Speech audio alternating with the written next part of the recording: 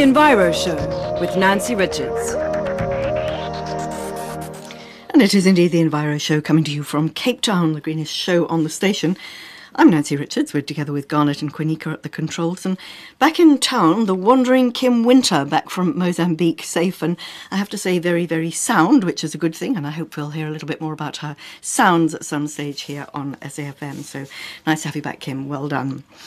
So what we got on the show tonight? Well, let me give you an idea. First, we're going to be talking to Dr. Karen Surridge Talbot. She is the Centre Manager for something called RECORD, which stands for Renewable Energy Centre of Research and Development. We'll be hearing a little bit more about women in energy too. Then after that, talking of women, Danielle Jacobson, all of 17 years old she is. She's an award-winning student at the ESCOM Expo for Young Scientists for her project, which is the use of nanotechnology in the optimization of microbial fuel cells. So get your head around that one, because I'm certainly going to be doing that in just a minute. And then after that, Grant Morgan is the Technical Director at Efficient Microbes. He'll be explaining that too. And to close in our Green Goodie feature, a fish farm in a container. Now, if that's not a Green Goodie idea, I'm not sure what. And don't forget, if you've got an idea that you think is really something that's doing the environment a favour, no matter how complex, no matter how simple it may be, let us know. We're at enviro@safm.co.za. And don't forget, if you want to share, you're welcome. The number to call us on right now, if you want to do it live and direct, it's 0892 10 2010. 0892 10 2010. But before we do any of that, let me remind you, in case you didn't know, that next week it's World Food Day, coming up on the 16th, I think it is. It's definitely a day to celebrate the wonderful gift that food is, but a day also to be aware, perhaps, that it's not everyone who's able to get themselves enough food just to get by. Bit of a wicked thought, given the amount of food that ends up in rubbish bins and landfills. Well, on that note, we thought we would have a little word with Food Bank. They're doing all sorts of wonderful things around the country. So we have on the line Muzi Nkala. He's a Food Bank Regional Manager in KZN, and got him on the line to tell us all about it. Hi, Muzi. Hi, good evening, Nancy and the listeners. Thanks very much for joining us. Muzi, World Food Day. I mean, I was just saying there, I guess it is a day to celebrate, but it's also a day to really be thinking about how many people have got enough food and how many haven't. At the food bank there, I suppose, in KZN, I suppose you've got a bit of an idea of just how many people just don't have enough to eat. Who are you able to help, and how many are they? In KZN, probably in the country for now, we nationally, we addressing, I think we are assisting about 1,300 non-profit organizations, which translates to more than 300,000 people in the country that Food Bank South Africa is helping. And in KZN alone, we're looking at about 66,000 people that we are supplying food daily. They are from 160 non-profit organizations in the community of KZN. Sure, that's a lot of people, and it sounds to me like something of a logistical nightmare. 1,300 non-profit organisations, that's an interesting figure. But 66,000 people, 160 NPOs just in your area alone. It's a lot of management, isn't it? That's right.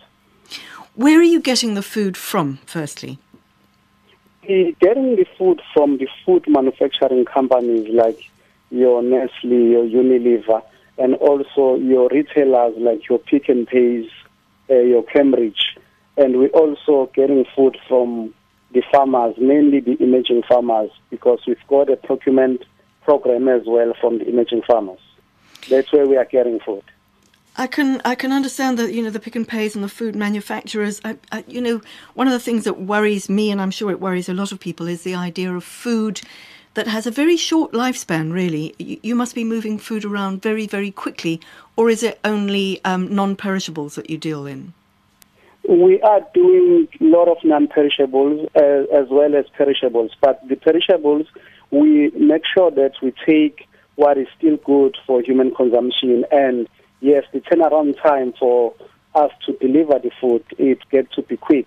At times, it comes straight from the retailer to the beneficiary. Mm. And goes through how many hands? I mean, how does it? Just give us an idea. Let's take one manufacturer from whom you're getting food. Give us an idea of the food chain or how the food bank food chain works. Okay, let me probably give you an example of Albany Bakery, where we will get a loaf of bread from Albany, and we in KZN alone, we've got about 9 trucks that we are using. So we'll get bread from Albany, and it's going to a soup kitchen, for an example, a soup kitchen which cook on site. So obviously, when we deliver that food at the soup kitchen, it will be consumed at the same time or same day, or it will be going to a home-based care organization where there will be food parcels packed for families. So if it gets there the same day, it will then move to that family, or rather the family will be ready to receive it, and they will be consuming it the same day or the following day. So it's not so many hands that handle the food before it gets to be consumed. Yes, and not now yeah. That will be from retailers. When you look at manufacturers, like I spoke of Nestle and them, it's not so short-dated. It could be something that you still have 6 months, even a year, before it expires. So it's not really something that will be expiring in the next month or so. So if it's not expiring, I'm not denying the fact that they're giving it to you, but if it's not anywhere near its expiry date, are they not still able to sell it? I think the partnership that we have with all these food companies, some it gets to be donations. In South Africa we've got the CSI, corporate social responsibility, where any company has a responsibility of making a difference in the community. So through their CSI programs, they are able to say, because we've got a partnership with Food Bank South Africa, we are then donating to Food Bank South Africa. And also it could be that an organization is changing brand. I'll give you an example. 2010 FIFA World Cup, there could have been things that were branded FIFA World Cup. And after that, even though it has a shelf life, but it will be a nightmare for them to repackage. They then remember that we've got a partnership with Food Bank.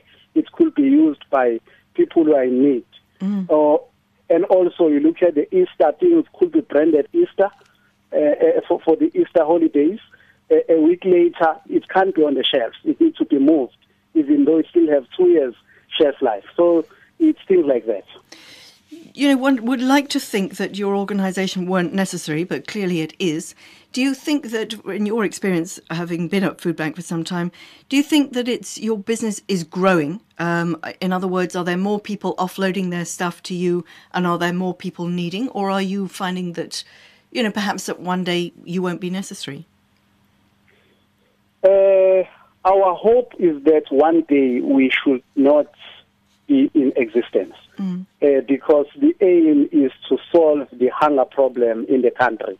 Now, if we want to be here permanently, it will mean that we're not really solving anything. So, yes, the business is growing, because we are saying South Africa, we may have 11 million people affected by hunger, but we also do have enough food that could feed everyone that lives in South Africa. The only thing that is short is coordinated way of helping all the people who don't have access to food. So Food Bank South Africa is trying to be a solution to coordinate that food which is available but not reaching the most needy people. Yeah. Yes, we hope that one day organizations like Food Bank South Africa will not be necessary, because the hunger or poverty will be history. Indeed, absolutely. What a wonderful way of putting it. And it just shows, if we all work together, how one can work magic. And a wonderful thing about your organisation is that it's twofold. It's not just that you're feeding hungry people, but it's also preventing all that food, so much of which would otherwise end up in landfills and rubbish dumps. Muzi, thank you very much, and very best of luck. I'm going to give out your website if anybody would like to know more about what you do, or maybe they'd like to help, which would be very nice. Very best of luck. Get some sleep now, and good luck. Thank you. Take care. Thank you very much, Thanks Nancy. a lot. Bye.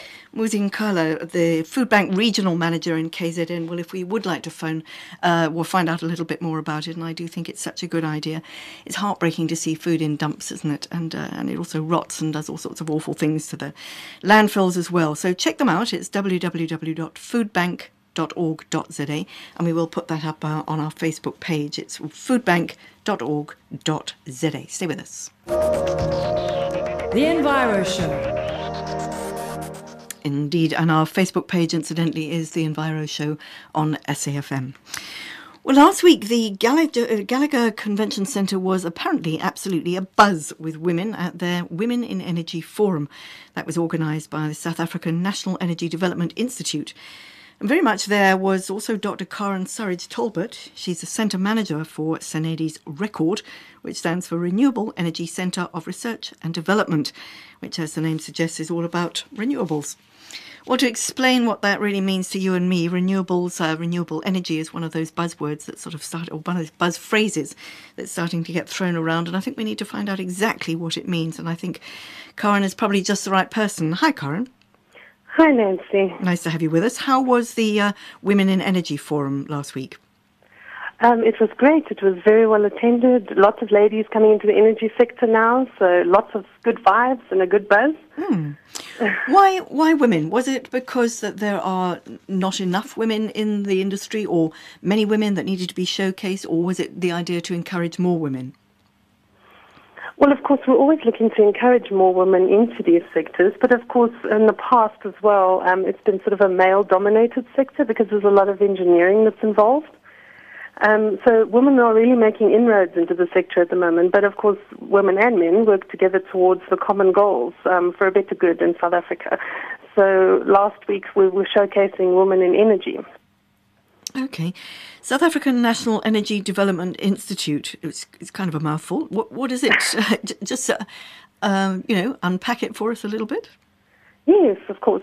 Well, in the past, many people may have known us as the South African National Energy Research Institute, SANERI. But what happened is SANERI and NEA, the National Energy Efficiency Agency, merged and formed SANEDI, our South African National Energy Development Institute. Essentially what SANEDI does is we have a public interest and perspective to develop low-carbon technologies that, and then ensure the diffusion of those into the market. So essentially, we're looking at working with all energy except nuclear, and it's on a research and development basis. Maybe I can just unpack for you a little bit the different sectors that we focus on within SANEDI. Yes, absolutely. We're aligned to government strategic objectives striving towards this low-carbon economy, so we have various centers of research and development that fall within our portfolios, as we call them. So we have 6 main portfolios, several of which contain these research and development centers. So the first one, just in brief, I'll run through them. We have the Advanced Fossil Fuel portfolio, and within that one falls the South African Centre for Carbon Capture and Storage. And you may be aware that they were also in the news last week when the Minister spoke at their 3rd conference endorsing South Africa's plan towards a carbon capture roadmap. Then we have the Working for Energy portfolio. This grew out of Working for Water, and essentially it looks at off-grid energy for rural areas and low-income households. Then we have the Green Transport Centre, which looks at electric vehicles, hybrid vehicles, and the rollout of vehicles that would run on, either biodiesel or gas or so forth. Then we have the energy efficiency sector, and that grew out of the old NEA, or in fact that is the old NEA, and they look at energy efficiency generally on a large scale, tax incentives, energy efficient buildings. Then we have the smart grids. Within smart grids comes also, of course, your energy balance data collection, and we house the data a point for that in South Africa, looking at energy balances and how smart grids, that would be grids that control the flow of energy between producers and consumers. And finally, the portfolio that I'd like to end with is the Clean Energy Solutions portfolio, and that's the one that I fit into. The Renewable Energy Centre of Research and Development, RECORD, sits in that one. And what we essentially do is that we're a virtual center, and we rely on integrating universities, government agencies, donors, and industry with each other. We have a mandate to coordinate renewable energy research and development in the country. Sure, that's... That sounds like quite a mouthful, I know. Yeah, no, I'm thinking... But at least it gives a little bit of structure to how things fit within SANEDI. Yes. And as I say, we are the implementing arm of the Department of Energy. I'm thinking, I'm sort of scribbling down as you're writing here, I'm thinking actually what we need to do is perhaps find out a little bit more about each and every one of these different portfolios, because as you rattle them off, they sound a little bit, if you'll forgive me, sort of academic, and I'm thinking, I know. What does this mean? And they're not actually, they're on the ground, and they are doing real research that is applicable to the country. Let's talk a little bit about the research and development aspect. When you say research, to find out what it already exists, or to how each and every one of those can be bettered, and how perhaps, people in different sort of educational institutions can be working on them to produce bigger and better, or more efficient and more effective products, if you like. Well, yes, well, in fact, it's all of those. It's looking at already existing products, making them more efficient, or making them have a better carbon footprint, if I can put it that way, striving towards our low carbon economy. But then, of course, also looking at innovation of new technologies that can be used in the energy sector in the country. Obviously, always with a goal in mind of energy security for South Africa, and then, of course, we always keep job creation in mind as well. So a lot of what is done is academic research, but as I say, what we do try to do is get government agencies, donors, and industry involved with academics, also to get academics that are doing similar research to work together towards common goals. And that, of course, increases their capacity. And that's another thing that Record does. We do a lot of work in the capacity building sector, and I can give you a couple of examples of that if you like. Yeah. Specifically, if we go back to the women in energy, we've recently, apologies, in conjunction with several other role players, sent and had trained the first lady wind turbine technician for South Africa. She was sent to Germany, and she did a 3-month course. She's an engineer, and she's now qualified to work on wind energy or wind turbines in South Africa. And this was done through the South African Renewable Energy Technology Center, which SANEDI's been instrumental in helping to get established, and that's based at Cape Peninsula University of Technology. And at the moment, they are in the process of training another batch of technicians that will, in fact, be trainers in South Africa for people to work on the wind industry as it's being rolled out at present. Yeah.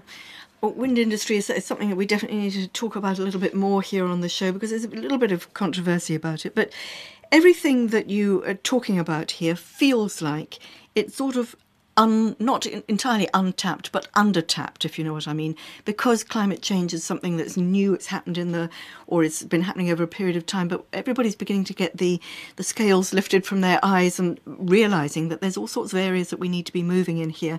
Whether or not South Africa is leading the field or following the field, I'm not sure, but it does mean that we have to be very conscious of what's going on elsewhere in the world.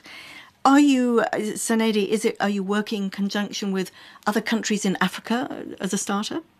Absolutely, yes. Of course, many countries in the SADC region, the Southern African region, but then, of course, we as SANEDI do a lot of work internationally anyway, across the world. And a lot of what we do is, for example, this training of the technicians we did with the help of the German government and the German Development Agency, GIZ. So there are also several other agencies that SANEDI works with, either as a donor or as a trade agency, so where we would provide something to them, they provide something back to us, in the form of, in-kind training or financial support also, and so forth. Aside from talking to the nation right now, is part of your portfolio or the whole of SANEDI's portfolio to educate people, to explain more simply what all these things are all about? It's not our main role, but we definitely do strive to do that. And in fact, within Record, we have a dedicated section of our work plan to doing exactly that.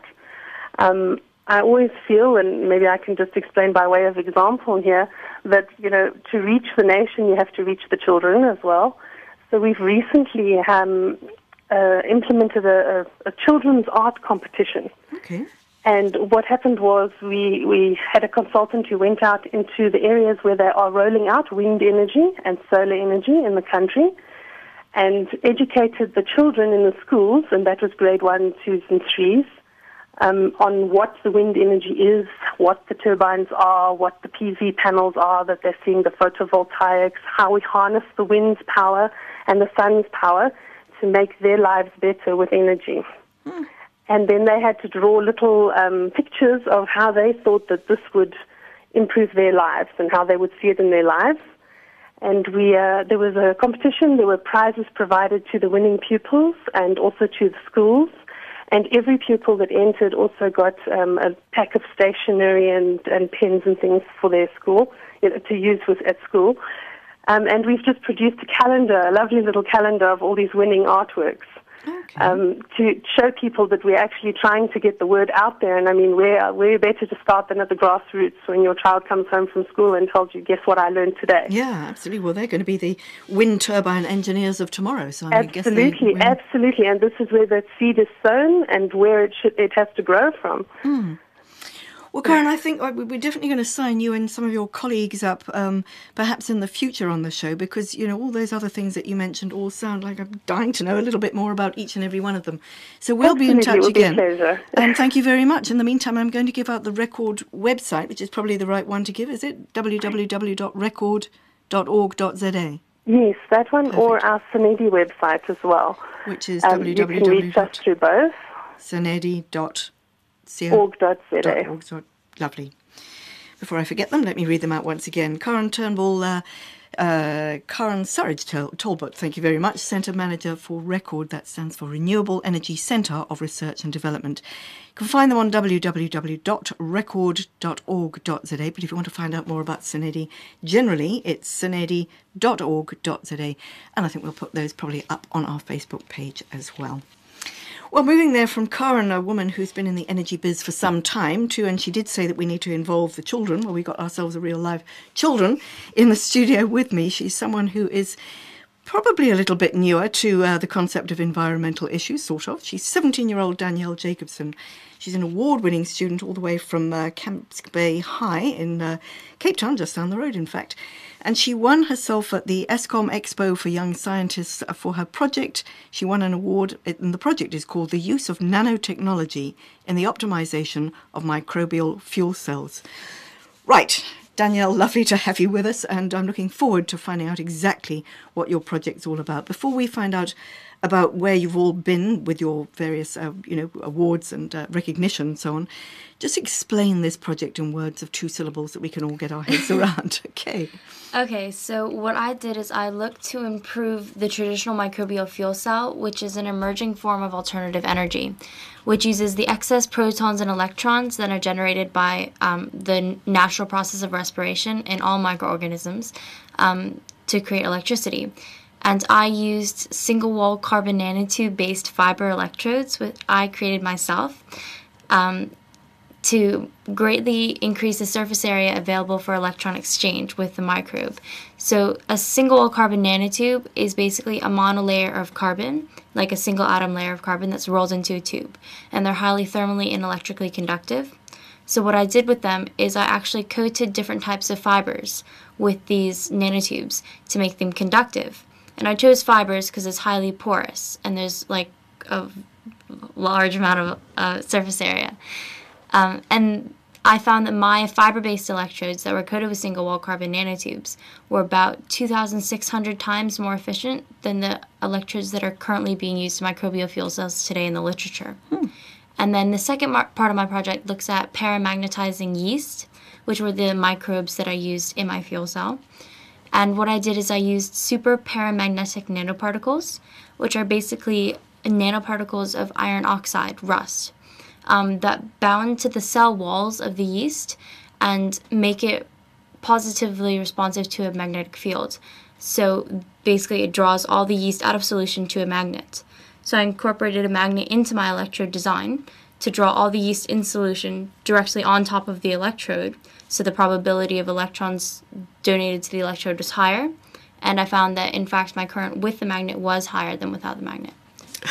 Positive response. You'll have to forgive me if I laugh, because I'm thinking, heaven help me if anybody says, did you get that, Nancy? Because I'm going to say, no, I'm afraid I didn't.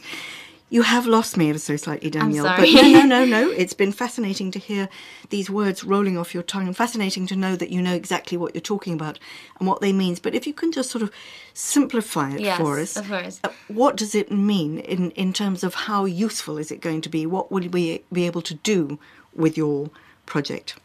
Microbial fuel cells today are an emerging form of alternative energy, so they're not viable for immediate commercial use. Okay. But my project is really research for upscaling in the future. It's proof of concept. But at the moment, microbial fuel cells are being used actually on the ocean floor. You could put an electrode in the water and an electrode in the sediment, which has the microbes, and that'll generate electricity. And they're using those to power underwater microphones as well as sonar equipment. For the future, microbial fuel cells have a large application in wastewater treatment plants because there's lots of microbial activity there. And it's literally human waste that we're trying to get rid of. And wastewater treatment plants also use an extraordinary amount of electricity. So if they can be somewhat self-sustaining and generate part of the electricity that they're using, that could reduce our carbon footprint. Yeah, it sounds like I understood that second bit rather better, I have to say. So where do you take it from here? Well, maybe before where do you go with it? How did it start for you? I mean, how did you hit on using microbial fuel cells?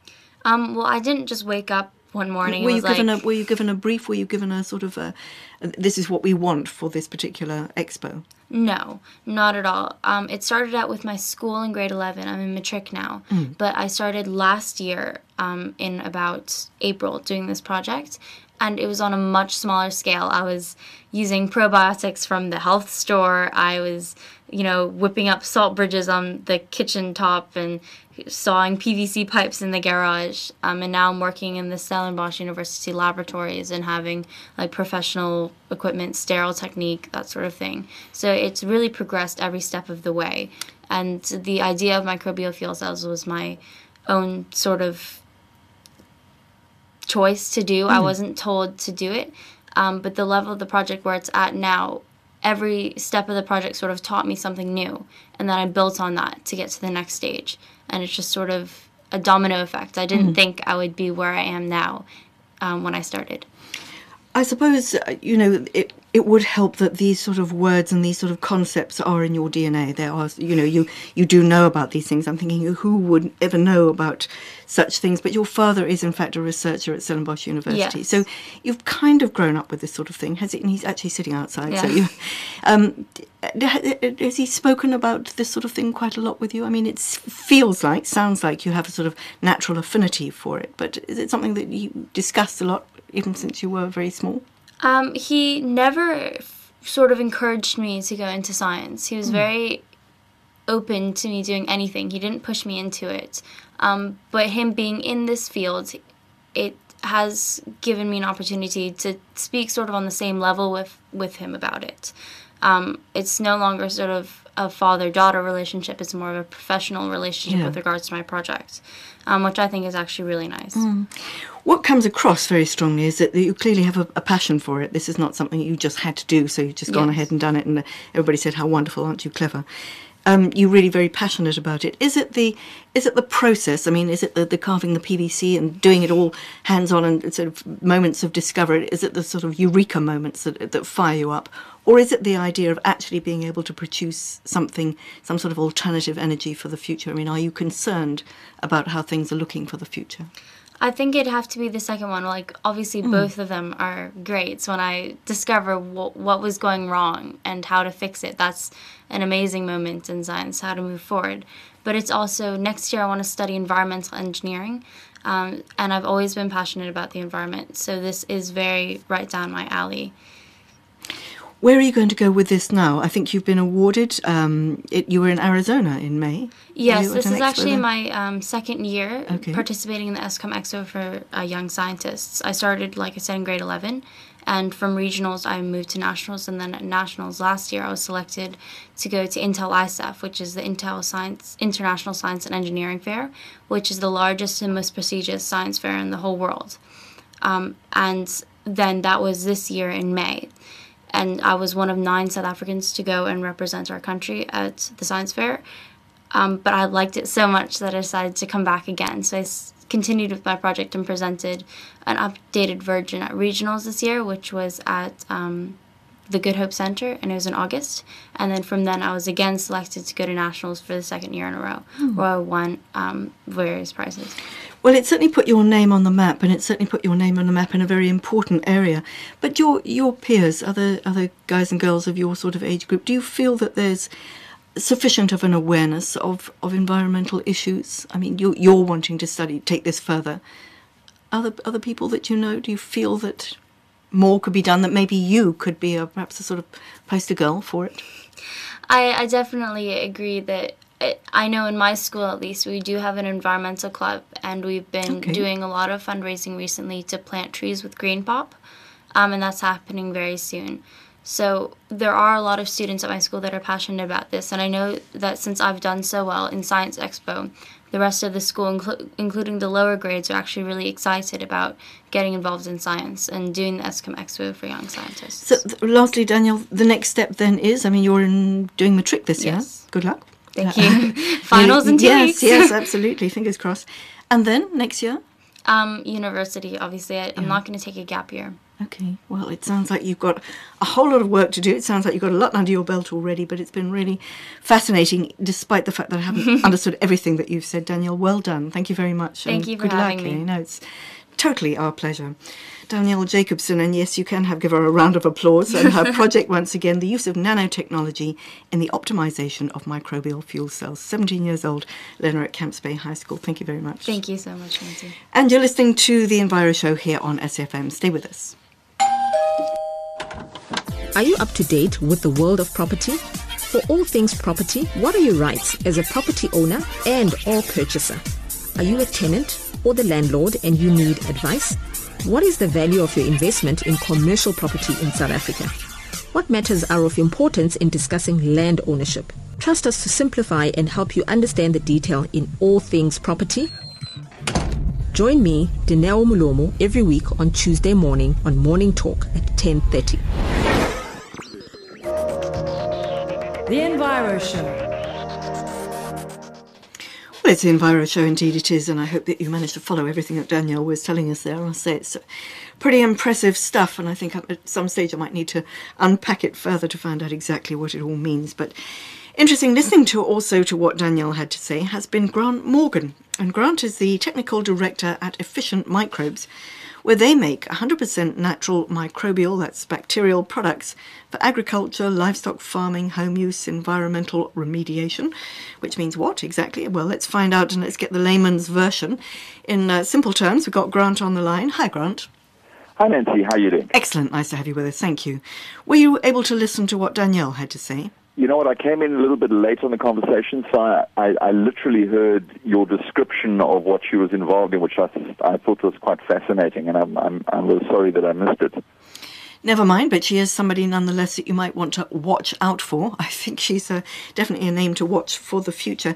But Grant, let's find out a little bit about you and what you do, or at least what Efficient Microbes. Can you just very, very simply explain to us what a microbe is and how it gets to be efficient? Okay, so you essentially, when we're talking about microbes, we're talking about microorganisms. Some of the more scientifically oriented people might get a little bit upset because they want to classify these things in different terms, and you've got funguses and you've got different classifications and bacteria, and they come in a whole host of names. But literally for the layman, what we're talking about is single-cell microorganisms. And the interesting thing is that by far they are the most common life form on planet Earth. They exist in every single environment that you could possibly think of, from the deepest sea to the highest mountains, They've been discovered 3 miles below Earth in rocks. It's literally microorganisms are everywhere. When you wake up in the morning, there are probably 400 species of microorganisms that are on your teeth. So some of them would be good and some of them would be bad? Yeah. From our standpoint, we really put them into 3 primary classifications: the good, the bad, and the neutrals. So you've got the guys from the standpoint of us, mankind as a species. There are those which are, they affect us adversely, and then you've got those that affect us in a beneficial way. And you've got a whole bunch in the middle that are neutrals. And really, up until now, we haven't really had the technology to be able to study microorganisms. We only now are starting to find out what they can really do and how they can assist and help us. It's what we do is we concentrate on the creation or products that have these beneficial microorganisms, that when you introduce them into an environment, that environment now is improved. It responds positively. Okay, just before we get on to what we do with them, how do you harvest them? You say they're out there, they're everywhere. How, in what form do you find them? Okay, so what happens, the way we have a license agreement with an organization in America. We import what we term the mother culture. Now, this is basically, they've got the technology in the States of how to make this particular culture and how to put these different types of microorganisms together. Because it's not one. It's a balanced assembly, you could say, of all different microorganisms which operate in a synergistic fashion. We then take that product and we then, using that as the base, it's kind of, you could think of it like yogurt. Yes, that was what I was thinking. Mm. Yeah. And then we extend it. In other words, we now create final products, and it depends if we're looking at odor control or we're looking at livestock or we're looking at a golf course, whatever the case is. There are a number of different products that we have that we can then produce from those mother cultures. So this big collection of imported mother culture can then be grown once it arrives here? Yeah, so it has the capability of being extended, or you could say activated would be another way of terming it, which you can then do once off. In other words, once you've done that, you can't do it again because the balance of the microorganism, in other words, it's not a perpetual motion machine. Because the balance, if you activate it again, the balance of the microorganisms then goes out. And obviously you've got to do it, under very controlled conditions and with the correct formulations and the correct food sources and all of those kind of things to ensure that you get a high-quality product at the end of the day.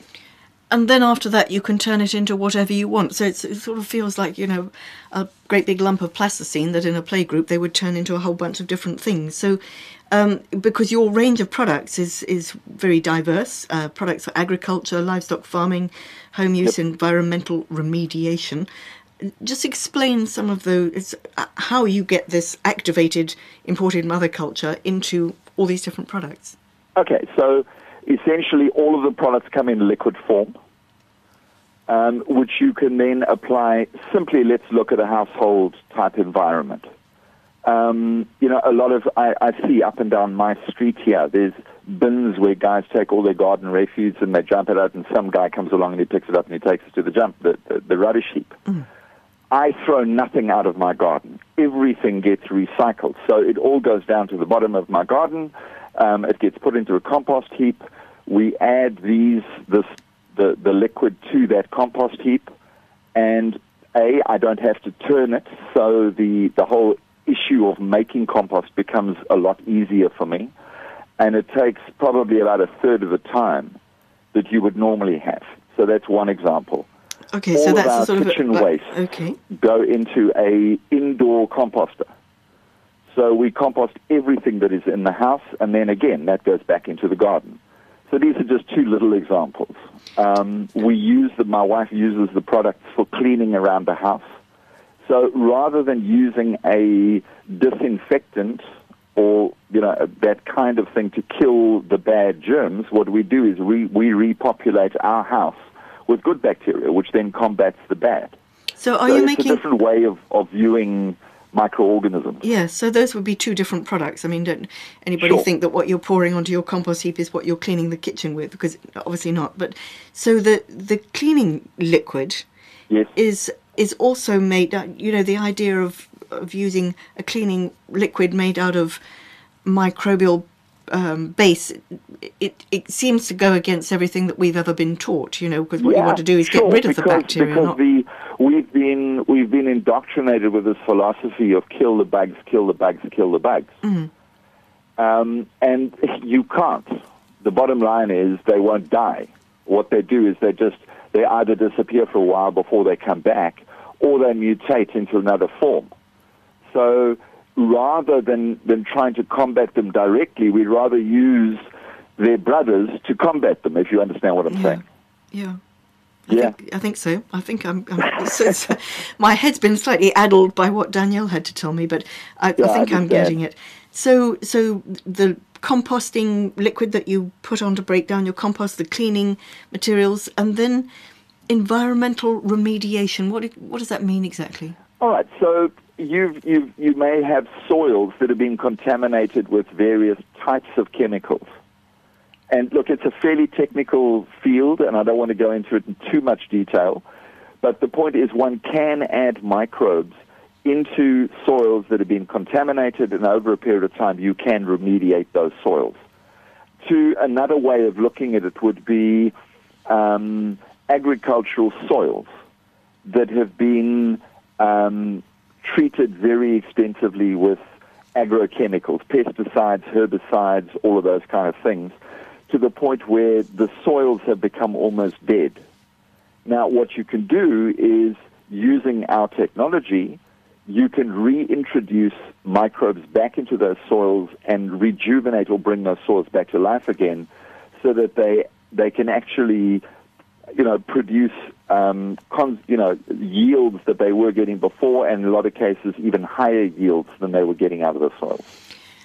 Grant, is it taking off? I mean, as you say, it sounds like a sort of a miracle way of using what's already available. It's obviously it's a whole lot safer and kinder on the planet, but there's obviously a reason why more people aren't doing it. So is it? Do we need to package it in a different way? Do we need to do some? It's awareness, it's education. We found certainly over the last 6, 7, 8, since we started the business, which was back in 2006, that the awareness is growing. And the primary reason for that is people are facing challenges, particularly our farmers, are facing challenges that they don't have solutions for. Yeah. And, more antibiotics doesn't help. More chemicals to mask odors or try and control situations doesn't help. All that really happens is it may handle the problem initially, but usually what occurs is there's just another problem further on down the line. So, we're dealing now with farmers that are using the product, livestock farmers particularly, where they're under huge pressures in terms of extracting maximum yields while maintaining low costs.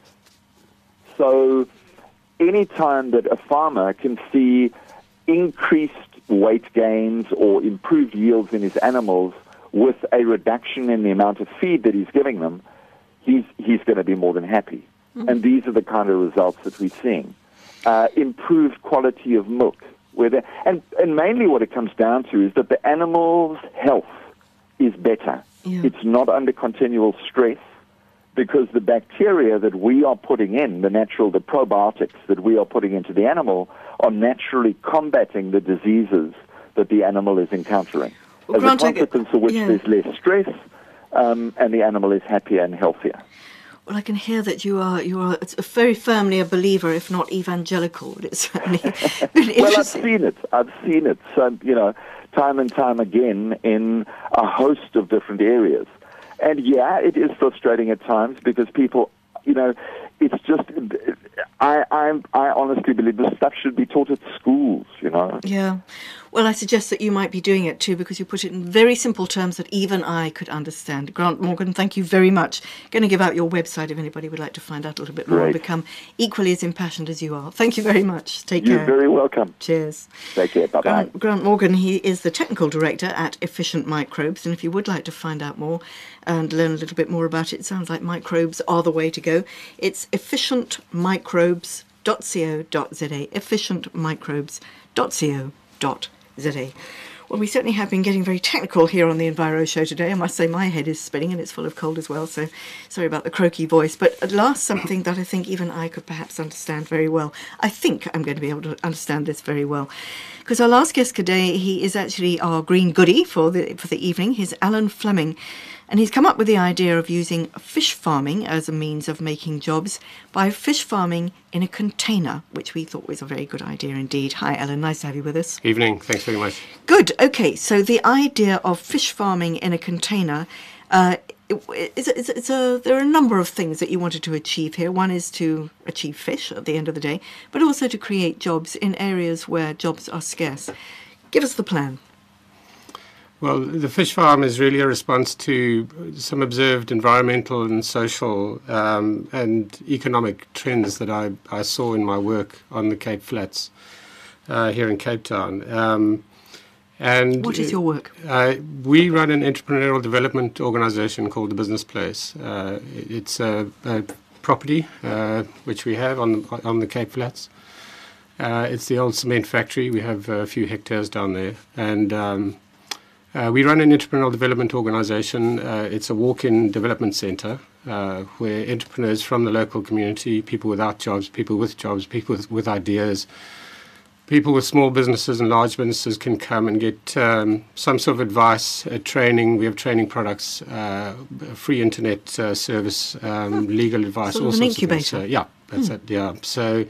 And the fish farm really grew out of that. We have various projects. A container village really is an incubation project for small entrepreneurs because there's such a need for business space down there. We have 500 applications for space from entrepreneurs waiting for business space in our small little business park. So we're putting down containers to assist them. It's going very well. But the container, the fish farm in a container is really, I suppose it came out of me just messing around with containers for different purposes, and also from my interest in farming. I have a farming background, environmental science background, and always wanting. My wife tells me for the last 15 years I've been talking about bringing fish farming into the city, and I'm a big a believer that I think we should with global trends of urbanization and huge costs in transporting the food around the country and around the world. I really think we should start looking differently at how we produce our food, where we produce our food, and get more people involved in the production of that food closer to where the vast majority of people live. And there's some sterling efforts going on with vegetable gardening and so on in the city. I just took a particular interest in protein production. And I always wanted to bring fish farming into the city, but there's some huge challenges to fish farming in a city. And that was answered by the container solution. Okay. We're actually going to be talking a little bit more about fish farming on the show next week, but it's fascinating what you say, particularly your Cape Flats Industria, your sort of container village there. So the idea of bringing, because as you rightly say, lots of vegetable gardens going on, but, man cannot live on cabbages and beetroot alone, lovely as they are. So the idea of producing fish, which is becoming more and more of a sort of a luxury item for a lot of people. What fish are you farming? And in a container, how are you doing it? Lots and lots of water. Yes, that's the key. It's many people, when I speak to them, when I describe it, they think that it's a container that I fill up with water somehow. It's not. You actually open the doors and walk into the container, and there's a whole bunch of tanks and pumps and filters and all the bits and pieces that you need to operate a fish farm stuck into the confines of a 12-meter shipping container. So the first prototype that we built was literally some rain tanks in a row, just with enough room down the side where you could walk down the side of these rain tanks, and then all the filters and so on that you need for a fish farm. And we threw some fish in and hoped they'd survive and to see if it would work, and it did. The fish thrived, they bred, they grew. What sort of fish? We grow tilapia. It's a warm water, freshwater fish. It does tolerate salt water, but it's mostly known as a freshwater fish. It's a dam fish. Most of the dams in South Africa have these things.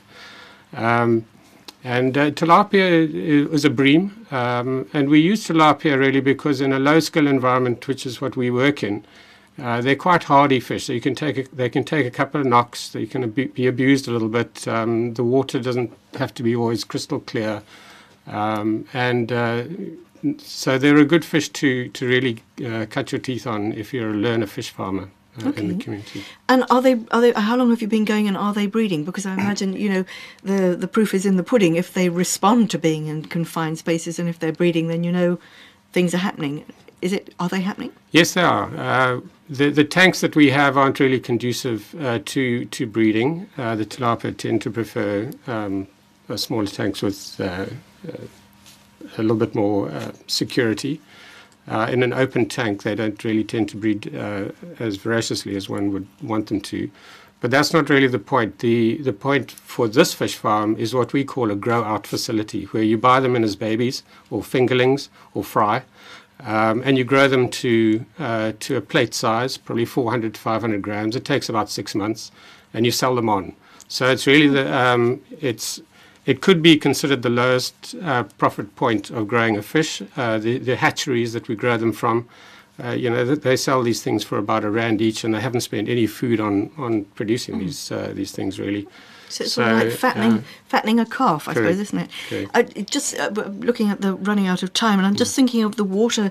Water is a scarcity. We had lots of wonderful rain here in the Cape over the last couple of months, but to fill one of those sort of rain harvesting tanks is a lot of water. Yes. Does it not need to be circulated, rotated? Does it not to be? You say they don't mind if it's not crystal clear, but presumably it needs to be pretty clean, certainly not have any toxins in it. And do you not need to give them something to feed on, some sort of microbicides or something? Yes, we're feeding them with a standard fish maize-based pellet, but we're working with Stellenbosch University in association with AgriProtein to produce food out of the black soldier fly maggot or pupa.